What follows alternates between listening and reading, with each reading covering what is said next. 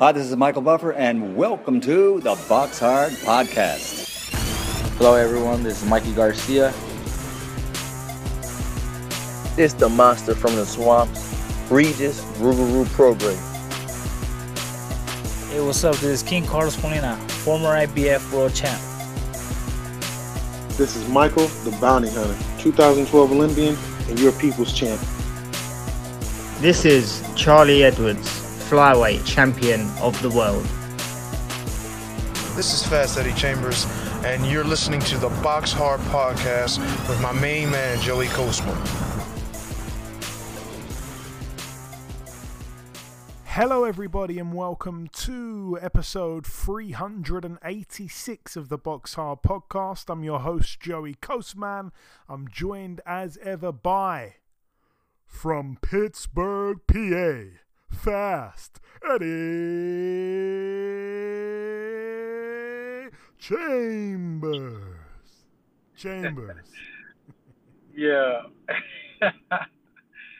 What's good, Joe? I'm waiting for you to finish. I'm good though, Joe. How you feel today, man? You all right? I'm feeling good. Now I'm speaking to you. I feel energized.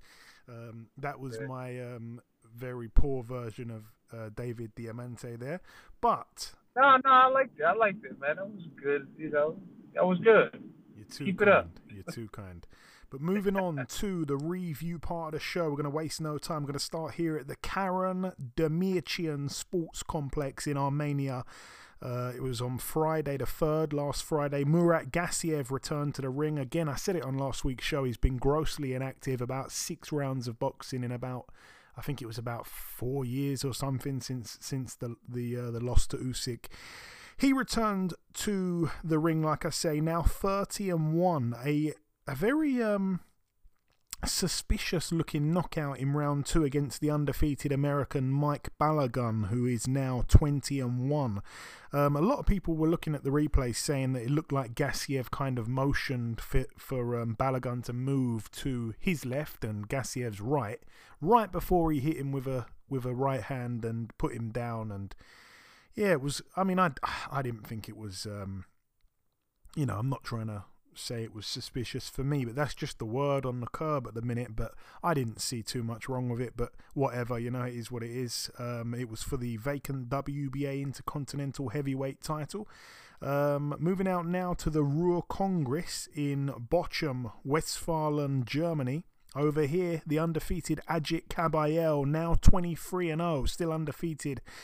He was able to TKO in round 3 Agron Smakici, who's now 19-2. It was for the vacant EBU European Heavyweight title, which is actually a belt that Kabayel used to hold, but I believe he vacated it just to end up fighting for it again about a year or 2 years later, whatever. It's been a weird kind of journey that Kabayel's had. Like I say, beat Derek Chisora all those years ago, looked real good doing it, and just hasn't capitalized on it at all, and he found himself here fighting for a title he used to own against Agron Smakici. Always got to say his surname a bit differently, but anyways, I didn't see the fight, but from what I heard, in round 2 it was like round of the year type stuff. Both guys were throwing everything, and Kabayel was staggered into the ropes. He looked like at one point apparently the referee was going to jump in and stop it, and he came back, I think, and I believe snapped the head back of Smakici in the final seconds, and then came out in round 3 and dropped Smakici once, and then he got back up, and then I believe he forced a referee stoppage after that. So Kabayel, it was quite exciting while it lasted, it would appear, but yeah, I just don't know what he's doing, to be honest with you. I really don't. Apparently he makes quite a lot of money outside of the ring, so he doesn't need to box as such, so maybe that explains a little bit of it. But anyway, that's that. Moving now to the Newcastle Arena in Tyneham Wear, United Kingdom. This one over here was, in the end, televised on Fight TV.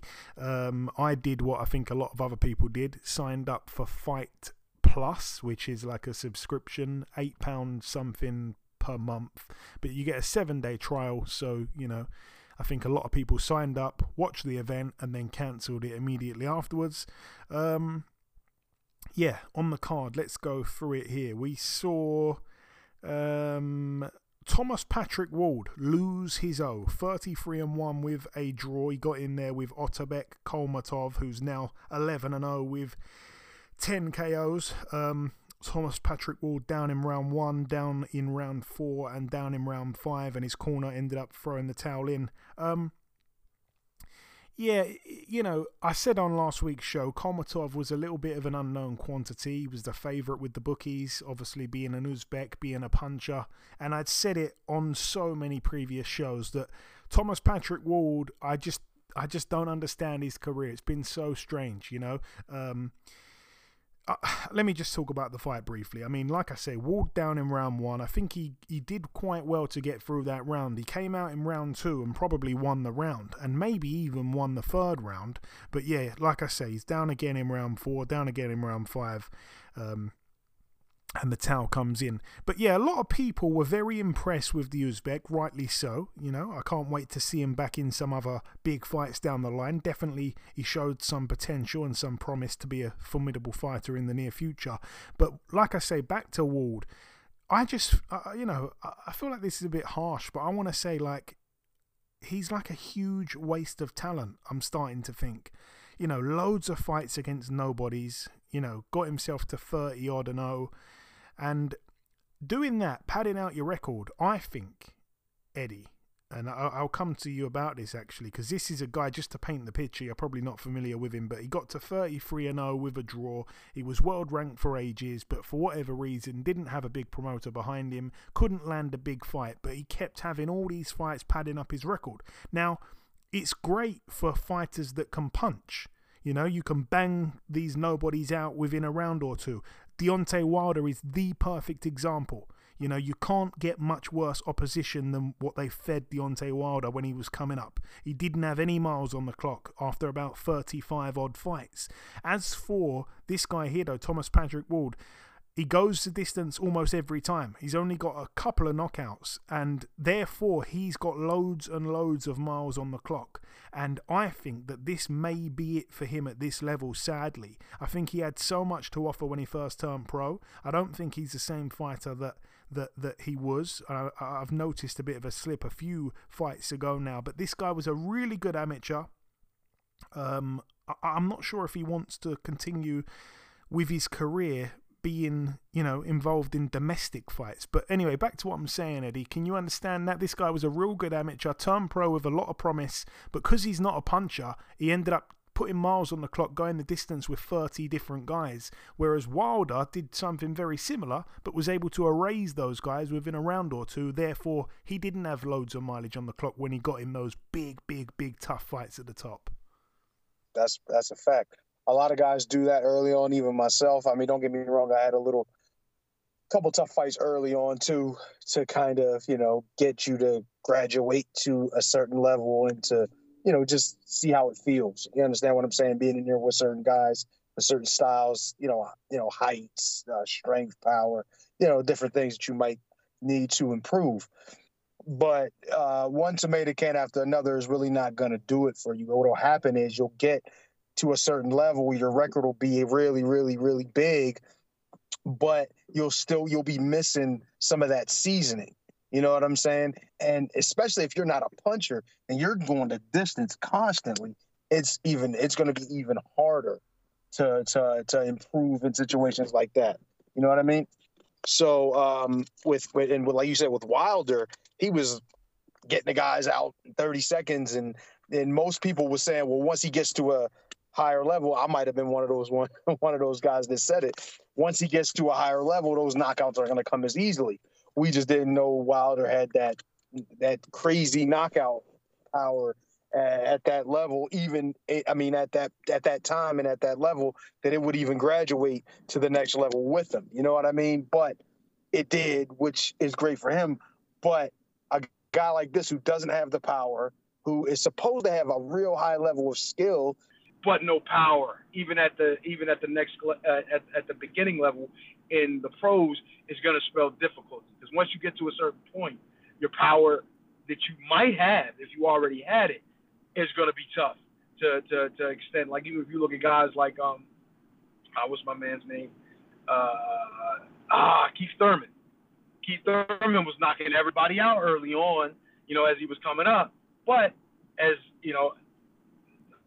the better the competition gets, the harder it is to knock the guys out. So with this guy, and it doesn't seem to be getting that much better, he's going to struggle, or obviously he's already struggling. So, I mean, I don't know where his career is going to go from here, but I'm hoping for the best for him. But he might hit a real rough patch, or already has, over these next couple of fights.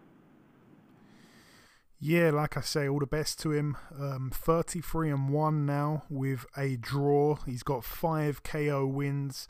Yeah, I mean, he's in a tough spot. I think he's actually missed the boat now. There's a few guys that I can remember that kind of come up in my mind, that are in similar positions.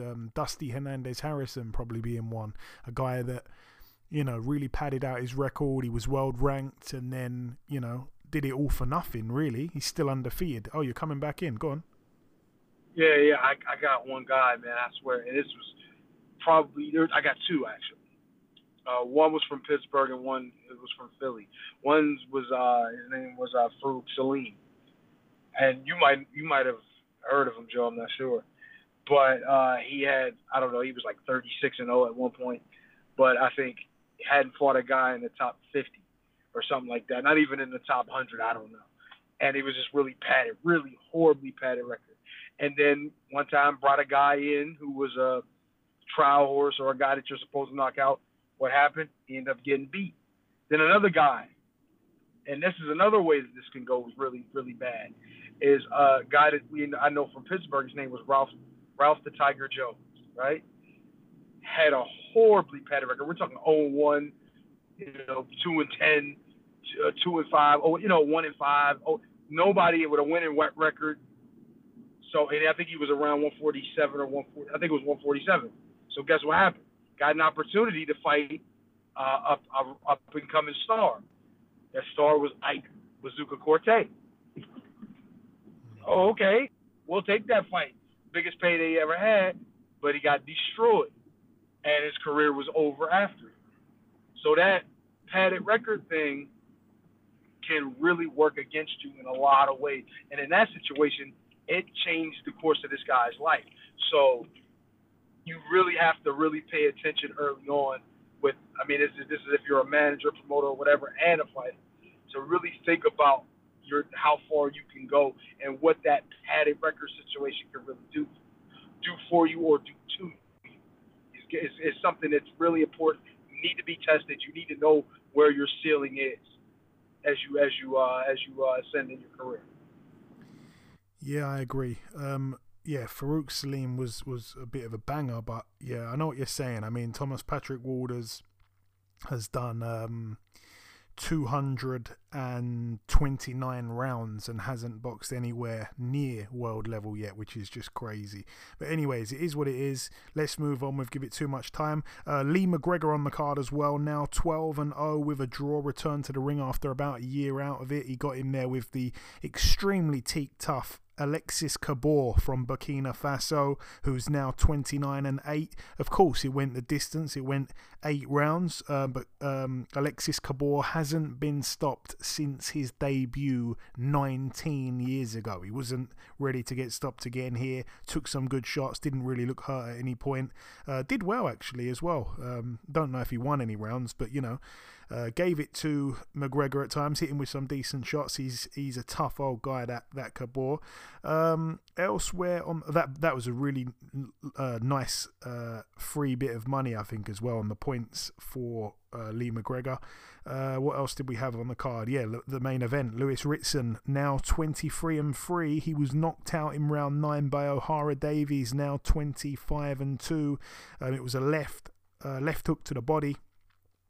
Round 1 I gave to O'Hara Davies. Round 2 I gave to O'Hara Davies. I felt the round was quite close. Ritson did land some lovely body shots, but nothing to discourage Davies, really. For me, I did think he just about nicked the round, Davies. Round 3, a massive Ohara Davies round. He was piecing Ritson up with big right hands to the head, starting to open up, get through that guard. Round 4, I gave to Davies. Round 5, I think, was a better round for Ritson, maybe a Ritson round. Round 6 was a Davies round, massive round. He hurt Ritson to the body badly. Ritson was in big trouble with the long left hooks to the body from Ohara Davies, and I felt at that point it's Ohara Davies' fight to lose. Round 7, Ritson was again in big trouble through body shots. At one point he was trapped on the ropes, guarding his body and just taking shots in the head at free will. Round 8 was a weird one because Ohara was letting Ritson walk him down a bit and lean on him as well, and O'Hara's output dropped dramatically.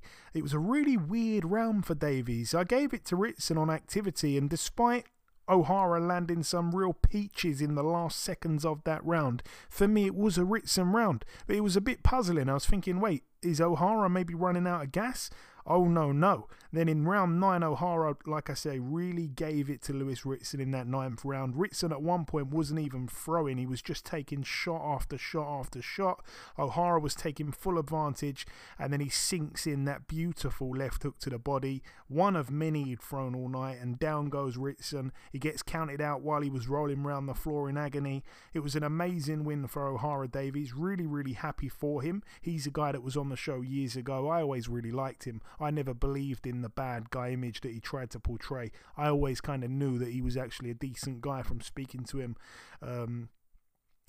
Sometimes in boxing you speak to a guy who's supposed to be this villain, you speak to him one-on-one, and then you go, you kind of take him back a bit. You go, wow, this guy seems really cool, actually. And I always kind of had that vibe from him. So he hasn't had the easiest of careers, the easiest of times, the easiest of journeys, but I'm really pleased for him to win this fight. I felt he'd win. I think it was close with the bookies, but he was the narrow favourite, and really pleased for him. I think hopefully he can get a big fight after this. But yeah, Ritson was still on the floor about 3 or 4 minutes later. He was in big trouble. And like I say, ever since moving up to 140, he just is not the same guy. Quite an easy win, really, looking back now through the entire fight there for Ohara Davies. So great stuff for him, and like I say, hopefully he can get a big fight next. He certainly deserves it. And then moving to the final card to mention, it took place at the Toyota Arena in Ontario, California, USA. It was live on Showtime, if I'm not mistaken. I streamed it. Wins on the undercard for Terrell Gausha, friend of the show, now 23-3 with a draw. He was able to knock out in the 9th round Brandon Lynch, who's now 12-2 with a draw. I thought he'd win that quite comfortably, Gausha, and he did in the end. He was down thrice in round 9. What else did we have? We had Amilcar Vidal Jr., 16-0, stepping in with the 19-year-old undefeated Elijah Garcia, now 14-0. He was able to knock out Vidal in round 4. Vidal stopped standing on the ropes. That one was for the WBC Latino middleweight title. Good win there for 19-year-old Elijah Garcia, perhaps one to keep an eye on for the future. Not to say that Amilcar Vidal is written off by any means. I think he can come again as well. Both guys punchers, both guys exciting.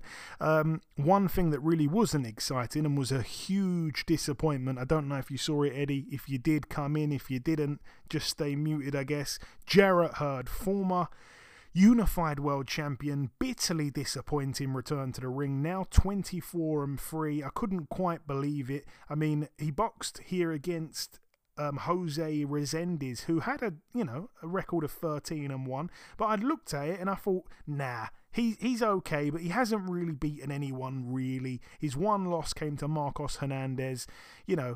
I look through the rest of his wins, they weren't against great fighters. Most of them were debutants, and I'm just thinking this is an easy comeback fight here for Jarrett Hurd, who looked absolutely horrendous last time we saw him almost 2 years ago against Luis Arias in his move to middleweight. But I thought he's had 2 years off. It can go one of two ways really, can't it? You can come back energized, refreshed, and, you know, ready to go for that next chapter of your career, or that 2 years can really show and you can look even worse. And unfortunately, it was the latter of the two. He looked awful again.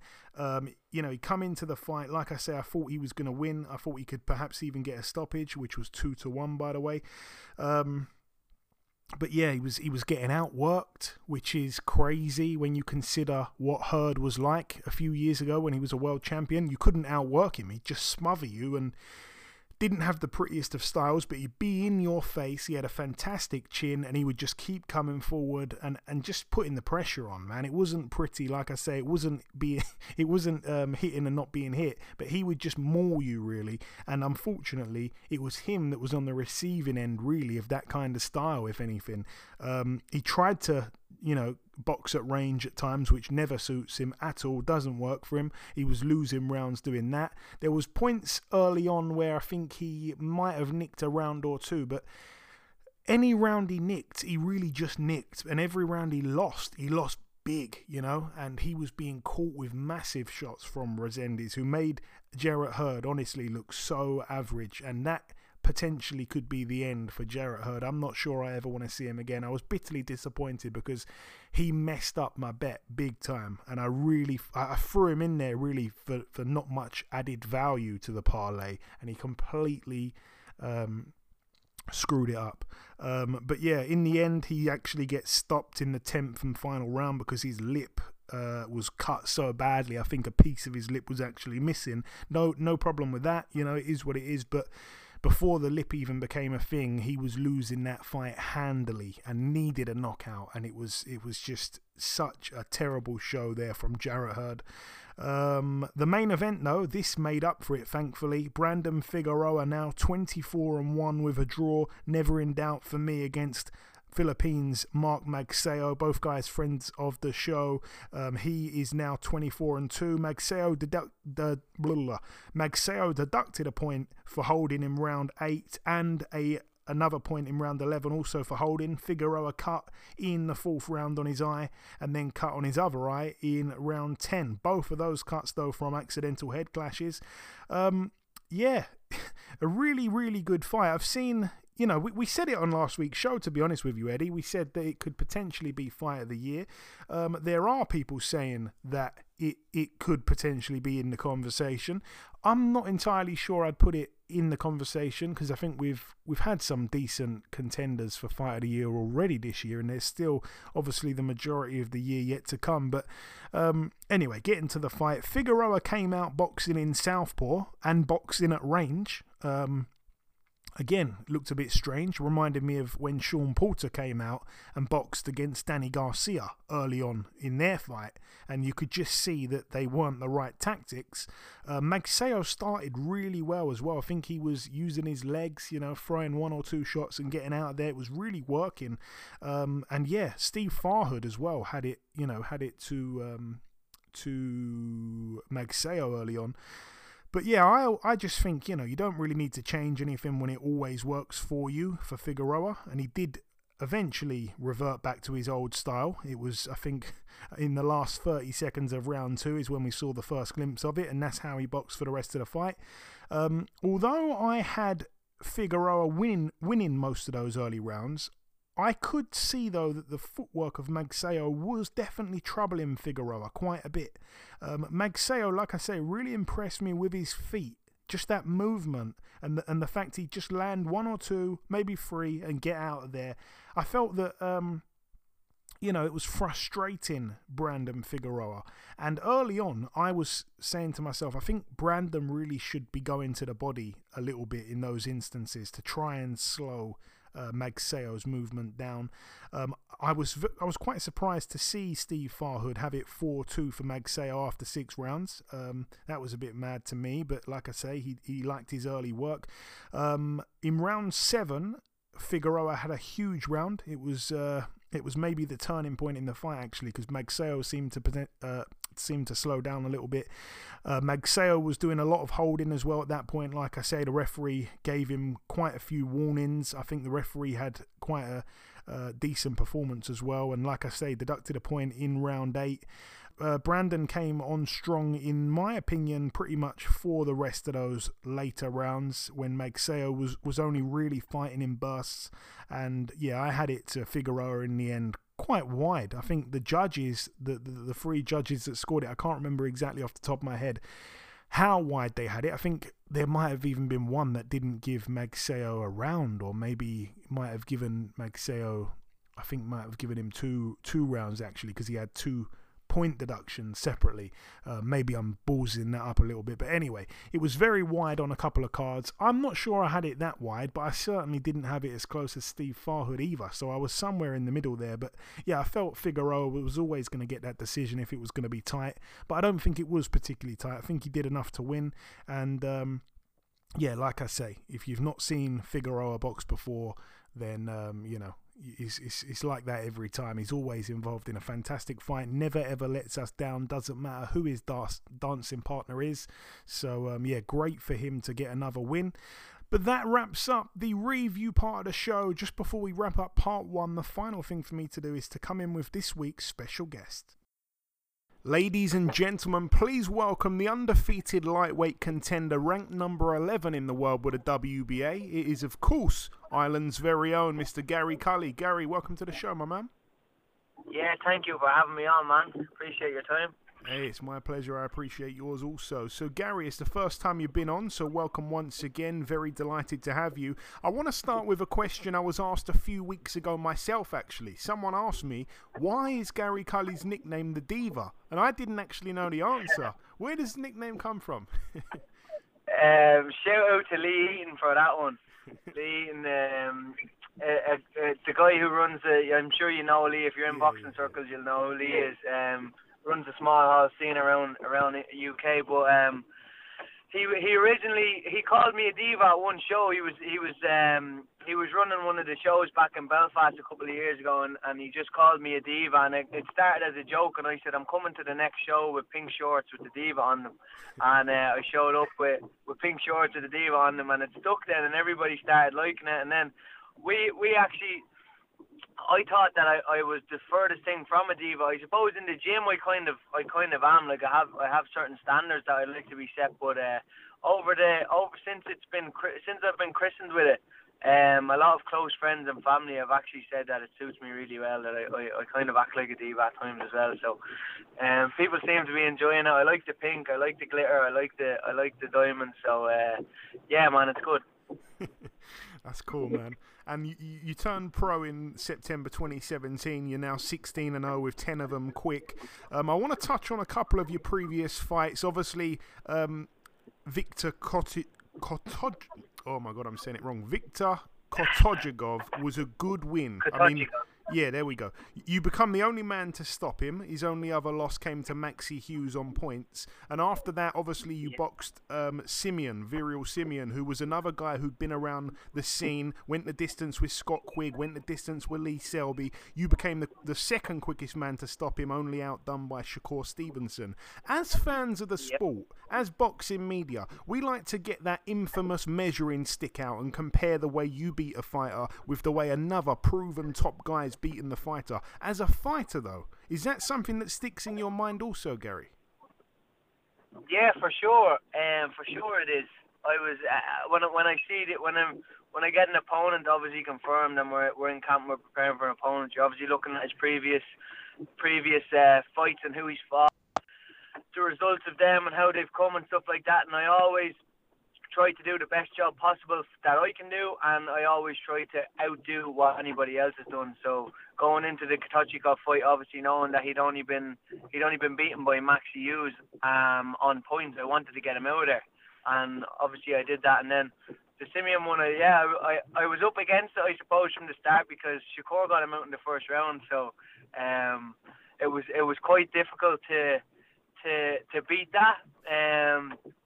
I got him out in the third, so yeah, Shakur outdone me there by 2 rounds. But yeah, man, it's always something that you're looking at, especially when these guys are at the top level like Shakur and then kind of names are getting these out. You're trying to measure yourself on what job you can do and how well you can do it, like, you know. Yeah, and the fight after that for me was clearly for me anyway, the best win of your career, that stoppage win against Miguel Vasquez. I mean, you become the quickest man to stop him. He may not be the fighter he once was, but in very recent times, we'd seen him over in the UK getting blatantly robbed on the cards by Lewis Ritson and O'Hara Davies. So there's, again, the measuring stick. Tell me about that fight, though, Gary. Did you maybe even surprise yourself with that outcome? Yeah, I suppose Miguel Vasquez, he'd just come off 2 wins as well previous to I fought him. He just fought in a couple of months before we fought for some WBA title. So he won a ranking belt over in Mexico as well. So he was still active, he was still winning. Recently, even after my fight with him, he's went over to Germany and got robbed on the cards again last week. Maybe 2 weeks ago now, but he's still active and he's still winning fights, you know. So he was a dangerous opponent for sure. Like you said, he'd come over to the UK and beaten O'Hara Davies, I believe, and beaten Lewis Ritson also, I believe. So it was a big test and a big step up at that time for me that I hadn't been in with that level of opponent. But yeah, no, I back myself and I believe that I'm right up there with these guys and I can beat these guys. So it wasn't really a surprise for me. I suppose getting them out of there so quickly, I thought maybe we'd go a couple more rounds into 6, 7, maybe 8 rounds. I always did think I would be able to get him out of there as I went through the gears and start pushing the pace in the later rounds. But I suppose getting him out of there in the 5th round, it was a little bit sooner than I expected. Yeah, I think that was a fight that a lot of people thought, okay, wow, that's not what's supposed to happen to Miguel Vasquez. I think that got a lot of people's attention. I think it was after that as well that you got the attention of Matchroom. Do you feel like they can take you to the next level? Yeah, I believe I'm in the best hands possible. I believe I've got the best team around me, the best coaching team, the best managing team, the best promoter in the world. I believe every person, every role on my team it's the best in the world. They're all professional at their job and they're all at the top of their game. So yeah, man, I believe that Matchroom and Eddie can take me to the next level, can take me to the States and can make me a global star. And your first fight with Matchroom, I believe, was the Belmedi fight, then the Flores fight most recently. You took out both guys in 1 and 2 rounds. Both respectable fighters. Talk me through that most recent victory, Gary, because I felt that Flores was a bit of an unknown quantity. I didn't really know what to expect from him, but it turned out to be another quick night for yourself. Yeah, suppose it was quite similar to the Belmedi one. These guys were both undefeated guys coming over to kind of put an end to my party and my hype train, or like everybody's getting excited about the Gary Cully train now, and these guys were coming over to put an end to it. So 2 undefeated guys, Belmedi French champion 16-0 and Flores 10-0 from New York. So these guys coming over from New York, travelling over 5-6 hours from the States, undefeated records. They're not coming over for nothing. They're coming over to win, and they know their way around the ring, you know. But like I said to you, as well as the Vasquez fight, I believe I'm up there with the world level guys, and I'm levels above these type of French champions, and I think Flores had just won the FEDA Latin or FEDA Central, another WBA ranking belt, but I believe I'm above that level. I believe I'm right up there with these world level guys. I haven't got the experience just yet, but I'm starting to get there. I'm starting to bridge the gap, and it's not far. I'm not far away from being up there and challenging these guys. And forgive me if you've been asked this question a million times in the past, but you've spoken in the past about your dream fight being against Shakur Stevenson in Las Vegas. However, you guys did do a bit of sparring in a Russian hotel, so I'm told. What happened there, Gary? Yeah, we were just kids at the time, I suppose, 14, 15. Shakur actually had a broken hand at the time. He was in a cast, so he was. I was fighting at maybe 60 kg, and he was fighting at 56. And yeah, we were both just we were in the same corridor. We were staying on the same corridor as the American team, and we would have been kind of friendly with the American team, the Irish team, and the American team. We would have chatted a bit. And yeah, one of the nights we were doing nothing, and myself and Shakur threw the gloves on and did a couple of rounds of sparring. Yeah, so it's good memories to have, and to see where he's at now is deadly. I always knew. I said that we've been at 2 tournaments together. as youths and juniors, and as soon as I seen him, I always knew that he was going to be a star, and that's what I said to him back then, was that we'll fight one day and we'll make a lot of money, and we're right on course to doing that. So he's doing his thing, and he's up there with the best in the world now, and it's up to me to prove that, and I'm on course to do that as well. So I believe it's only a matter of time till that dream comes true. Yeah, Shakur, a fabulous fighter. He's been on the show a few times in the past. I wanted to ask as well, Gary, who have you sparred, preferably not in hotel corridors, but who are some of the most biggest names you've sparred over the years? Through the amateur days, I would have been in with a lot of top level guys, you know. Ireland alone, Michael Conlon, the Conlons, David Oliver Joyce. I suppose Katie Taylor when I was just a youth coming through the ranks as well. I've done a bit of sparring with Jack Carroll since turning pro, preparing for some of my fights. Jazza Dick and Sean McComb, all these guys in my gym in Dublin as well. So I've been in there with a lot of top level guys. I suppose more so the bigger names throughout the amateurs, I would say. And then since turning pro, like I said, I've done a couple of rounds we've travelled over, sparred Jack Carroll. I've done a lot with Jazza Dickens as well in the gym.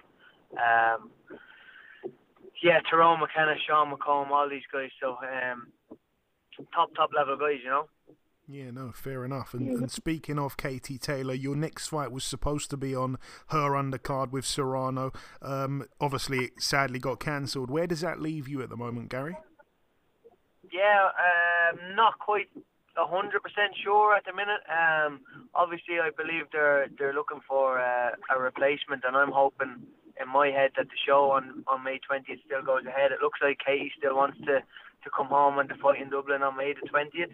I believe Matchroom are probably trying to find a replacement. I see the back and forth between herself and Chantel, so hopefully that one can get over the line, and I'm still on course to fighting back in Dublin on May 20th. If not, I believe they're going to go to Croke Park in September for the homecoming, for the big homecoming in front of 100,000. So that will be on my hit list, but I'll definitely have to get one in before, whether it be in the UK or somewhere else in the world. So if it's not Dublin, I'd like to be out in May, start of June, and then back in Ireland for sure, some stage at 2023. Yeah, because I didn't hear any announcement, obviously, for your opponent on that card. I know you touched on it, saying that you need a big fight for that card. It doesn't sound like you were too close to securing one at the moment, but is there anyone on your hit list at the moment, Gary, to fill that position? Everybody and anybody who's going to put me in position to fight for a world title. That's my aim this year. We were negotiating, and I was offered the Maxi Hughes fight when he was with Matchroom. I accepted. I hear that he's gone and got a big fight, so fair play to him if he has. But that was one that was on the radar. I heard Jorge Linares' name being thrown around as well, which would be amazing if that got over the line. So it's going to be a big fight, and it's going to be a big name. Anyone who moves me closer to becoming a world champion is who I want, and I believe, like I said, I'm in the right hand to do that with Eddie Hearn and Matchroom. So. And coming down to my final two questions, you're world ranked, obviously, like I say, with the WBA, the super champions currently, Devin Haney. Thoughts on him? Have you envisioned that fight against him as well? And if so, what happens there? Yeah, Haney's a very skillful fighter. Very, very skillful fighter. A fight that you have to be switched on 100% and concentrated at all times.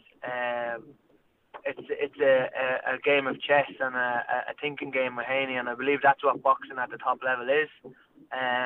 He's a very, very skilled fighter. He's very, very quick, great jab.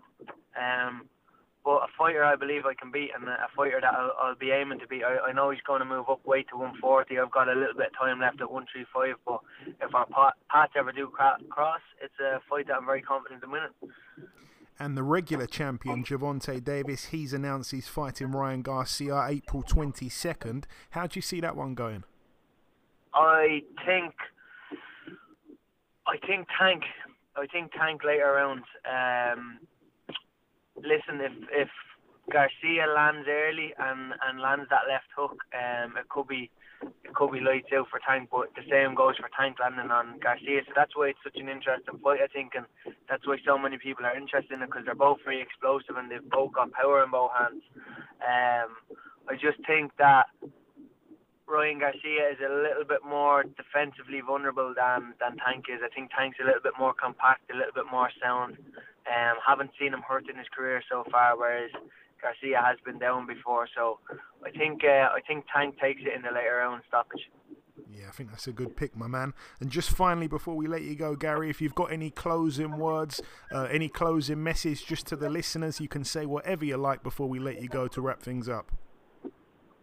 Just to keep an eye out, get following. If you're not already following, get following, and jump on board this journey, because it's been a long time coming. Like you said, I've turned pro in 2017. It's now 2023, and this is the year where I become a star. I believe 23 and 24 is the year I become a superstar and go over to the States and become a global name. We've seen Conor McGregor do it for the Irish MMA scene, and we've seen Katie obviously do it for the Irish female boxing scene and the Irish boxing scene in general. But I want to be the next one to spearhead the Irish combat sport. So if you're not already following, get on board, because it's going to be an exciting couple of years. And I believe it will be. Again, you can follow Gary on Instagram at Gary Cully, on Twitter at Boxer Cully. But listen, Gary, it's been a real pleasure speaking with you, my man. Thank you for your time. We'll look out for an announcement soon with you, and we'll hopefully speak sometime afterwards. Yeah, it won't be too long. Hopefully next 2-3 weeks I've got an announcement out there. And man, I appreciate your time. So thank you very much. Okay, now it's time for part 2 on this week's show. This part, of course, the news part of the show. We're going to start here with this one. It's a sad one, but obviously it's this weekend. It was a little bit late that it was cancelled, but obviously Callum Smith's fight with Pavel Stepien has been postponed, and injuries forced Callum Smith out of that fight there. He was going to be the headliner, and obviously he won't be fighting now, which I'm sure everyone kind of knows at this point. And it's now going to be the Robbie Davies and Dara Foley fight, I believe, main event. No, sorry, that's going to be co-main. The main is going to be Diego Pacheco and Jack Cullen. We'll get to that, but yeah, friend of the show, Callum Smith, out injured there, which is a big blow to the card, really. In other news, it's a super fight, really. It's a genuine super fight. May the 7th, Stephen Fulton gets in with Naoya Inoue. It's official. It's going to be fantastic. Obviously, Inoue moving up in weight here to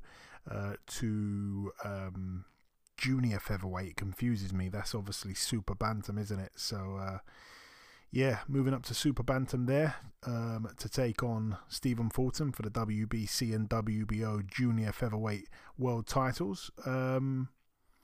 It's going to be a brilliant fight. I see a lot of people actually picking Fulton here, which is really interesting for me, because I wonder where a lot of people have him in their pound-for-pound lists, because obviously Inoue is definitely top 3 or 4 on most people's lists, and I hear a lot of respected people saying they think Fulton's going to win and stuff, so I'm intrigued to know where they've got Fulton on their list currently. But anyways, that's a great fight that's been made. All the best there to Stephen Fulton, friend of the show. That's about it, really, for the... No, there's one other piece of news, actually. Super welterweight sensation Sebastian Fundora will be having his next fight against Brian Mendoza, who's also a contender there. It's going to be live on Showtime Saturday, April 8th at the Dignity Health Sports Park in Carson, California. Brandon Lee as well in the co-main with Pedro Campo, which is a bit of a step up there, so that should be good as well. Tickets on sale now for that one. That is about it though for the news. Moving on now to the preview part of the show. We're going to start here in France at the Zénith de Paris. I'm not even going to do the accent. I cannot do French at all, but let's start with the undercard. Over here, the UK's very own Lauren Price. She is having her third pro outing here. 2-0 currently. She gets in with Naomi Marnez, who is 6-1 with 4 KOs. So perhaps a bit of a puncher. She's from Germany. Her last fight, she actually tasted defeat to the UK's Kirsty Bavington when she came over to Rotherham. She lost to Kirsty Bavington there on points, but went 10 rounds with her. So it's a step up here for Lauren Price. Also on the card, we're going to see Tony Yoka, the Olympic gold medalist, 11-1. He gets in with fellow Frenchman Carlos Takam, 39-7 with a draw. I think it's a really interesting fight, particularly because obviously Tony Yoka lost in his last fight against Martin Bakole, so it's going to be interesting to see how he bounces back. And I just think Carlos Takam's been such a road warrior, boxing here, there and everywhere, that I think he's going to be bang up for this fight back at home, you know. Obviously 42 years of age now, so he's getting up there in age, and one thing that really sticks out to me is that I feel like he beat Arslanbek Makhmudov last time out. You know, I think he beat him over 10 rounds and got jobbed actually in Canada. So seeing him get in here with Tony Yoka, a fight where I think he's going to be bang up for it, back at home, like I say, Yoka coming off a defeat. Yoka not really, I think, even though he's got all the knockouts and stuff, I don't really consider him a massive puncher. I think that this could go to points, and I think that, Yoka points is quite a decent price. And what I have seen, which I think is absolutely insane, is the price on Carlos Takam to win on points. That is 18-1. That is absolutely insane. 18-1 there for Carlos Takam to win on points. I mean, that's worth a small amount anyway, because obviously Carlos Takam can be busy, and yeah, like I say, I think it's a really good opportunity for Carlos Takam. I really like the fight. Elsewhere on the card as well, we're going to see Thomas Four. I think I may be saying that wrong, but he's 21-4 with a draw, only 2 KOs. His best win really was against Tony Avalant, who some people will remember boxed Anthony Yard and Josh Buatsi, I believe. He's not a fantastic fighter really, but he gets in with our very own Dan Aziz. Is for the EBU European Light Heavyweight title. I'm going to assume that Azor must be the champion. Yeah, he is. He won it, I think, maybe last time out. Dan Aziz obviously on a heck of a run as well. Pretty much cleared up the domestic scene really. When I say the domestic scene, I mean the fighters that are at domestic level in the domestic scene. I don't want to sit here and say I think he's one of our top 3 light heavyweights in the country. He's probably not. But he has done everything correctly. I like the way he's been moved. He's been impressing, every time. Obviously, last time was able to get Rocky Fielding out of there. So yeah, he gets in here with Thomas Four. I think it's a really, really good opportunity for him as well. Obviously, this one's going to be in France, but it's actually going to be shown on Sky Sports. So yeah, looking forward to that one on Saturday. All the best to Dan Aziz and Lauren Price out there in France. Moving now to the Echo Arena, Liverpool, Merseyside, United Kingdom. Like I say, I touched on it. It's a real shame that it won't be headlined by Callum Smith. He's out with injury, but the show still goes on.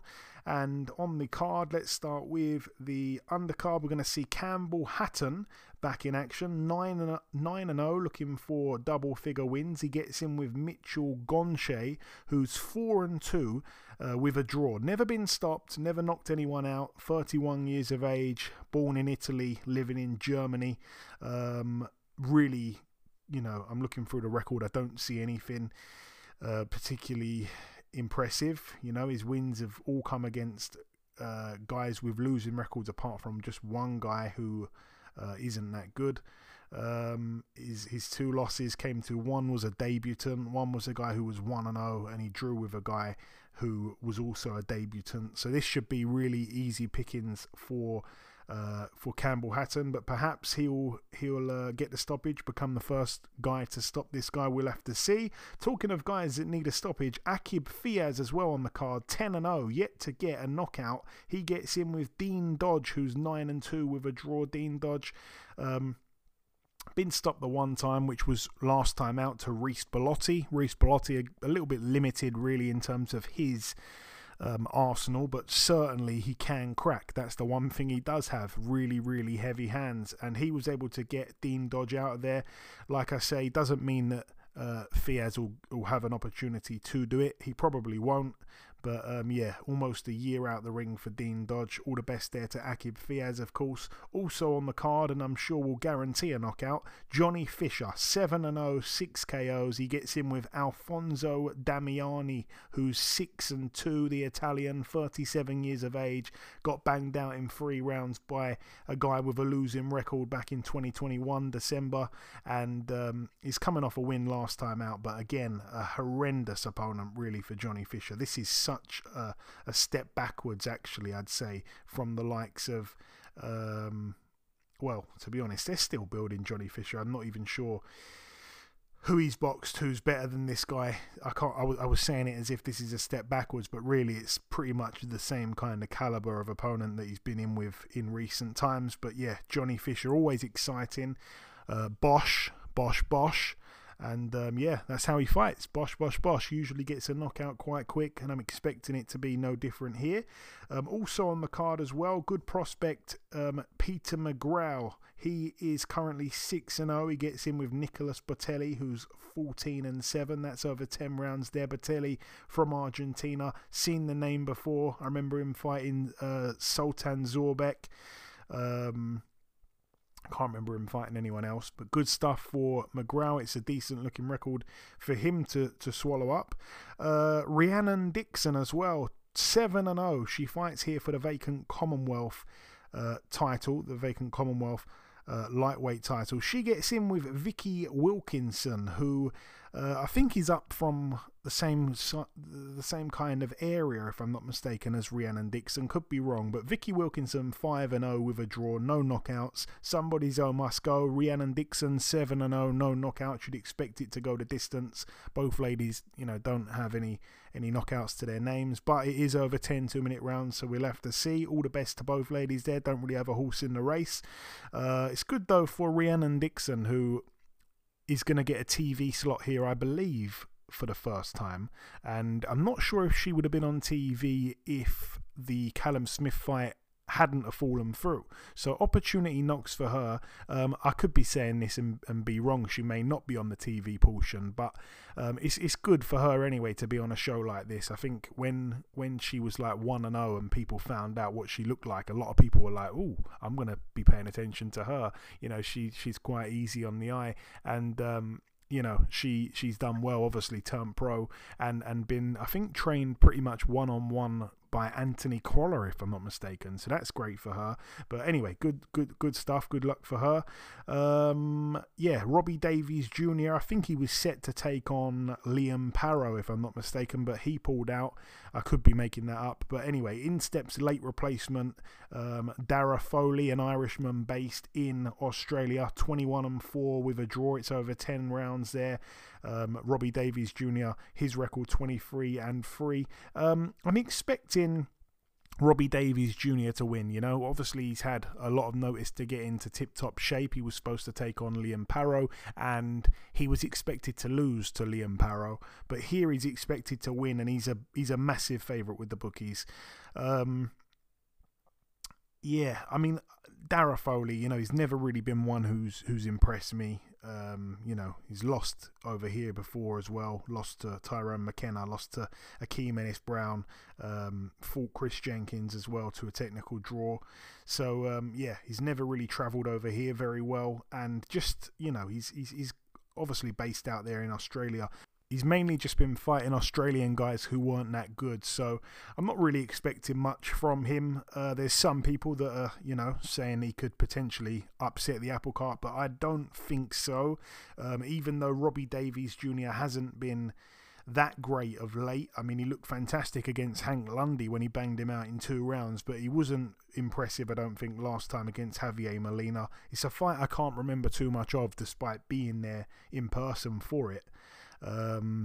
But yeah, when he lost to Lewis Ritson at 140, that really kind of made me a bit disinterested with Robbie Davies Jr. Nothing personal with him. I like him. He's a friend of the show. I wanted him to beat Ritson, but when he lost to him and how he lost to him, I thought, wow, like that's the end of the road, really.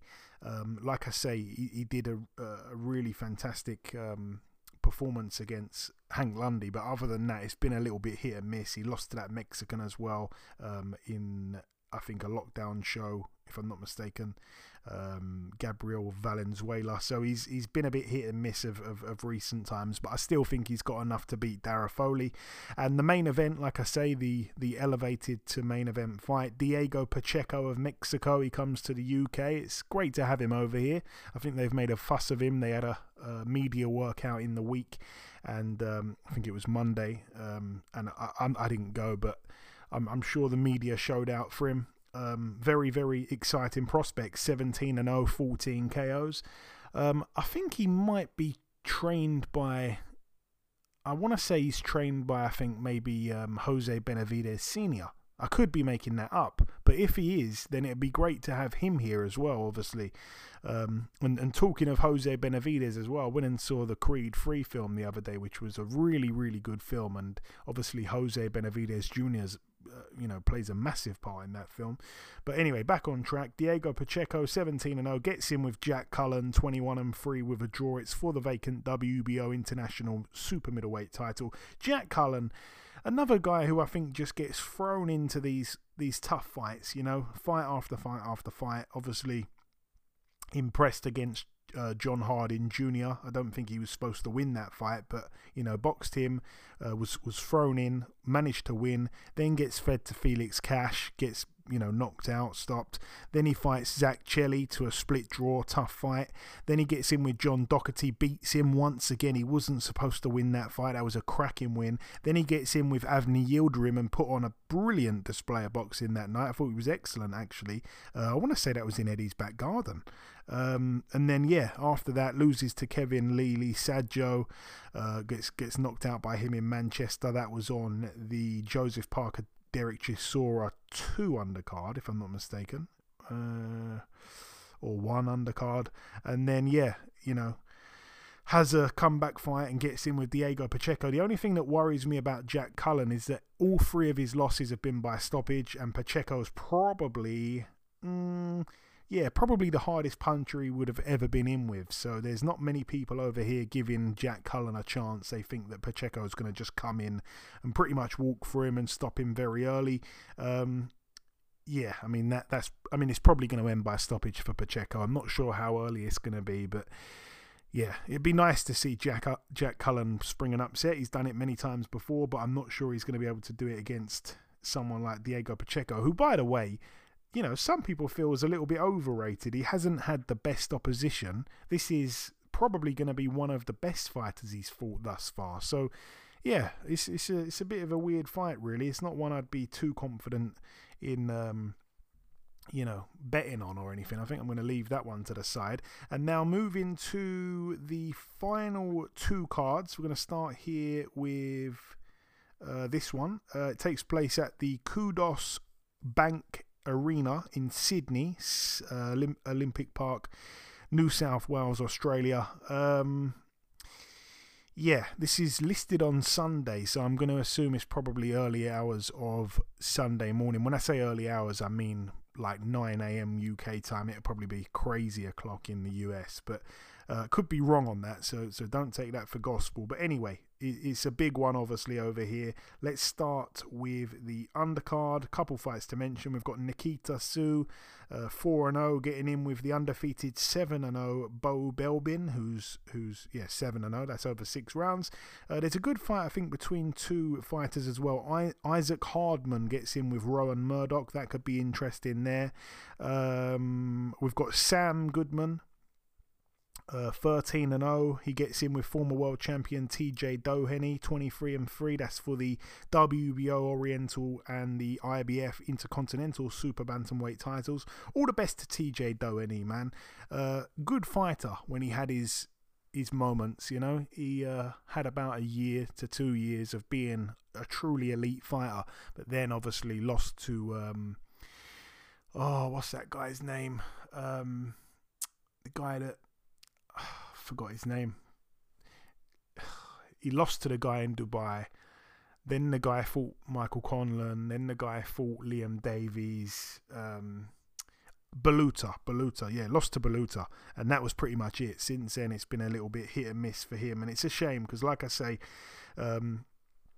he didn't get much media attention before he won a world title, and he was hot for a minute, but then it all kind of faded away really quickly as well. So, yeah, I feel for him, really. Went out there to MSGs where he beat Takahashi, and it was a real war, become champion, boxed Danny Roman, was a fantastic fight. And then, yeah, after that, hasn't really done much. Obviously, lost to Baluta, lost to Conlon. So, yeah, anyway, gets in here with Sam Goodman, who I hope they're not taking TJ Doheny for granted. I don't think he's totally finished. He still could perhaps have enough to beat Sam Goodman, but having said that, I haven't really seen much of Sam Goodman. But anyway, it'd be a good fight for the undercard there. And then the main event, Eddie, I'm going to come to you. Tim Tszyu, 21-0. It's for the vacant WBO interim world super welterweight title. He steps in with Tony Harrison, 29-3 with a draw. Tony Harrison these days, I think, spends a lot of time being a trainer, obviously training Alicia Baumgardner. I'm sure he puts in his work as well. Next to her or whatever. Coming off a good win last time out when he beat Sergio Garcia, but that was almost a year ago. Again, Tony Harrison, it's a weird one as well, looking back at his most recent fights. He beat Sergio Garcia, which was a good win. I really rate Sergio Garcia, the Spaniard. You probably wouldn't have seen much of him. But prior to that, he drew with Brian Perella over 12 rounds. That was a split draw. That wasn't a great look. The fight before that is when he got stopped by Jermell Charlo in the rematch. And the fight before that was when he beat Jermell Charlo controversially. The fight before that, a split decision win against Ishe Smith, who Ishe must have been about 40 at the time. I don't think he's on the best run going into this. And Tim Tszyu, he's obviously been flying through the Australian scene, beating a lot of guys over there. I don't really read much into that. But the last two fights he's had have been tough fights. He boxed Takeshi Inoue. I wouldn't say it was a tough fight. He won pretty much every round, but didn't blast him out like he'd been blasting out the Australians. Then he got in with Terrell Gausha. He was down in the first round. He gets in with Tony Harrison here, who is probably the stiffest test of his career. Yeah, it's out of Gausha and Harrison. It's tight here. But anyway, how do you see it going? It's a long way from Detroit for Tony Harrison. But do you think he can do it? I mean, yeah, there's no question he can do it. It's just a matter of if he's in position to do it, is he going to stay disciplined? Because in my opinion, the second fight with him and Charlo, yeah, he was in control. I felt he was up. I felt that he could win that fight, I think, even better than he won the first, which the first one was kind of controversial. It was, it's kind of a tough, back and forth fight. For him to get the decision was great. But he was, I think, more in control the second fight. And then, he gets a little bit too confident. He's in a situation like a lot of guys were with Deontay Wilder. And you can't just think that just because you're better or just because you're in a good position that it can't change in an instant. And I think that's the biggest issue with Tony is that, like, especially with those Charlo fights, you can't give it away. I think he's had another fight where something like that has kind of happened too, wasn't it? It was with we were just talking about him a little earlier in part one, and he's been looking bad recently. What's his name? Jesus. Hurd. Yeah, Jared Hurd. And I'm like, he was in a situation there where I felt he was supposed to win that fight. Yeah, he was outboxing Hurd, and he ran out of gas. He was outboxing, and then and gave it away. And it's just, Tony is one of the most talented ones there. He could be the best in the division. He has the capabilities, but will he stick to that same plan? Will he be able to finish the fight out? Because Tim Tszyu is on a streak, regardless of whether it's been guys that he should beat or not. He's on a streak. I mean, he got that pedigree behind him with his pop, and he's doing good things. You can't just expect just because you're good or you may be better skill-wise or whatever the situation may be, that you want to go in there and be able to just put your hands down and do whatever you want to do whenever you want to do it. You got to pay attention. You got to respect the game. If you don't respect the fighter, that's fine, but you got to respect the game. You know what I mean? Go in there and try to win the fight at all costs. Stop. I'm not saying don't be afraid to lose. Like, put yourself in position to win by not being afraid to lose, but at the same time, don't do anything that you don't need to do. If you're in control, keep control. And without a doubt, I think he can do it. But this kid ain't coming from nowhere. He's, like I said, he got the pedigree. He's expecting to win. He's confident. He's strong. He knows what to do. You know what I mean? He's going to step in there with the idea of that he's coming to annihilate Tony. Now, whether that happens is up to him. He's got to get in there, and if he assumes that control, if he starts to get in control, he has to keep it, because nobody's going to give it to him. Just because, I beat Charlo once, so what? Nobody care about that.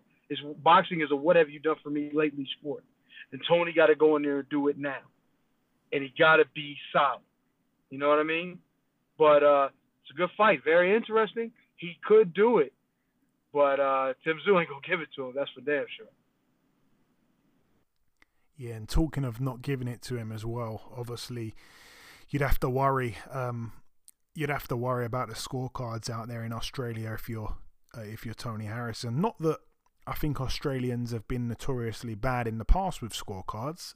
Some would say that Manny Pacquiao was robbed, but I wouldn't. I think that Jeff Horn obviously beat Pacquiao. That was my opinion. But yeah, you know, they were fair with Devin Haney and George Kambosos both times. I don't think you actually could rob Devin Haney in those ones. But just the fact that obviously Tim Tszyu is, you know, look who his dad is. You know, he's, you know, a legend out there really, and there's obviously so much power behind that name, that surname Tszyu, and yeah, this is like a darling of Australian boxing and even Australia itself. So yeah, there's a hell of a lot of people that would be super upset if he were to lose here. So I'm sure they're going to try to do everything they can to make sure he does get the win.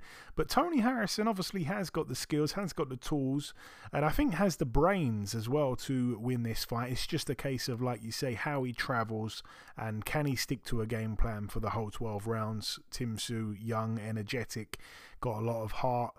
We've seen him get up off the deck before and win a fight. So yeah, it's intriguing, and we're all going to be watching it. It's going to be really good, I think. But yeah, it's last chance saloon, I think, as well, really, for Tony Harrison. This is like now or never for him, I think. I say never, obviously he's been a world champion before, but I think this is last chance really for him. I think he is coming to the end of his days. Like I say, he's got one foot in the door now, being a trainer to a world champion female. I'm sure he's probably got other fighters as well under his wing. So yeah. Anyway, all the best to him. He's a friend of the show as well. I think he was on once before, Tony Harrison. All the best to him.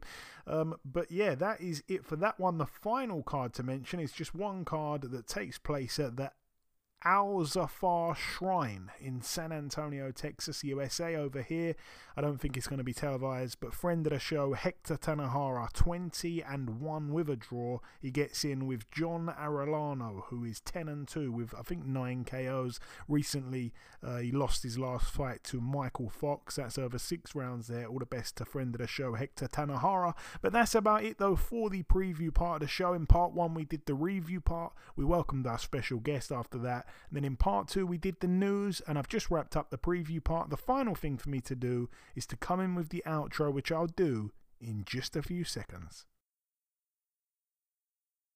Okay, and this wraps up episode 386 of the Box Hard podcast. I've been your host, Joey Coastman. Eddie Chambers has been with me for the duration of the show. A huge shout out to this week's special guest, the undefeated lightweight contender Gary Cully.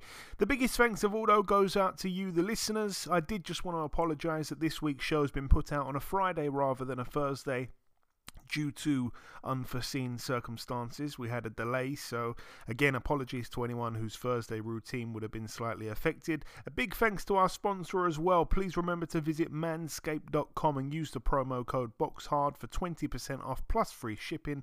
But that's about everything from myself. Enjoy your weekends, people. Stay safe, and we shall see you all again next week.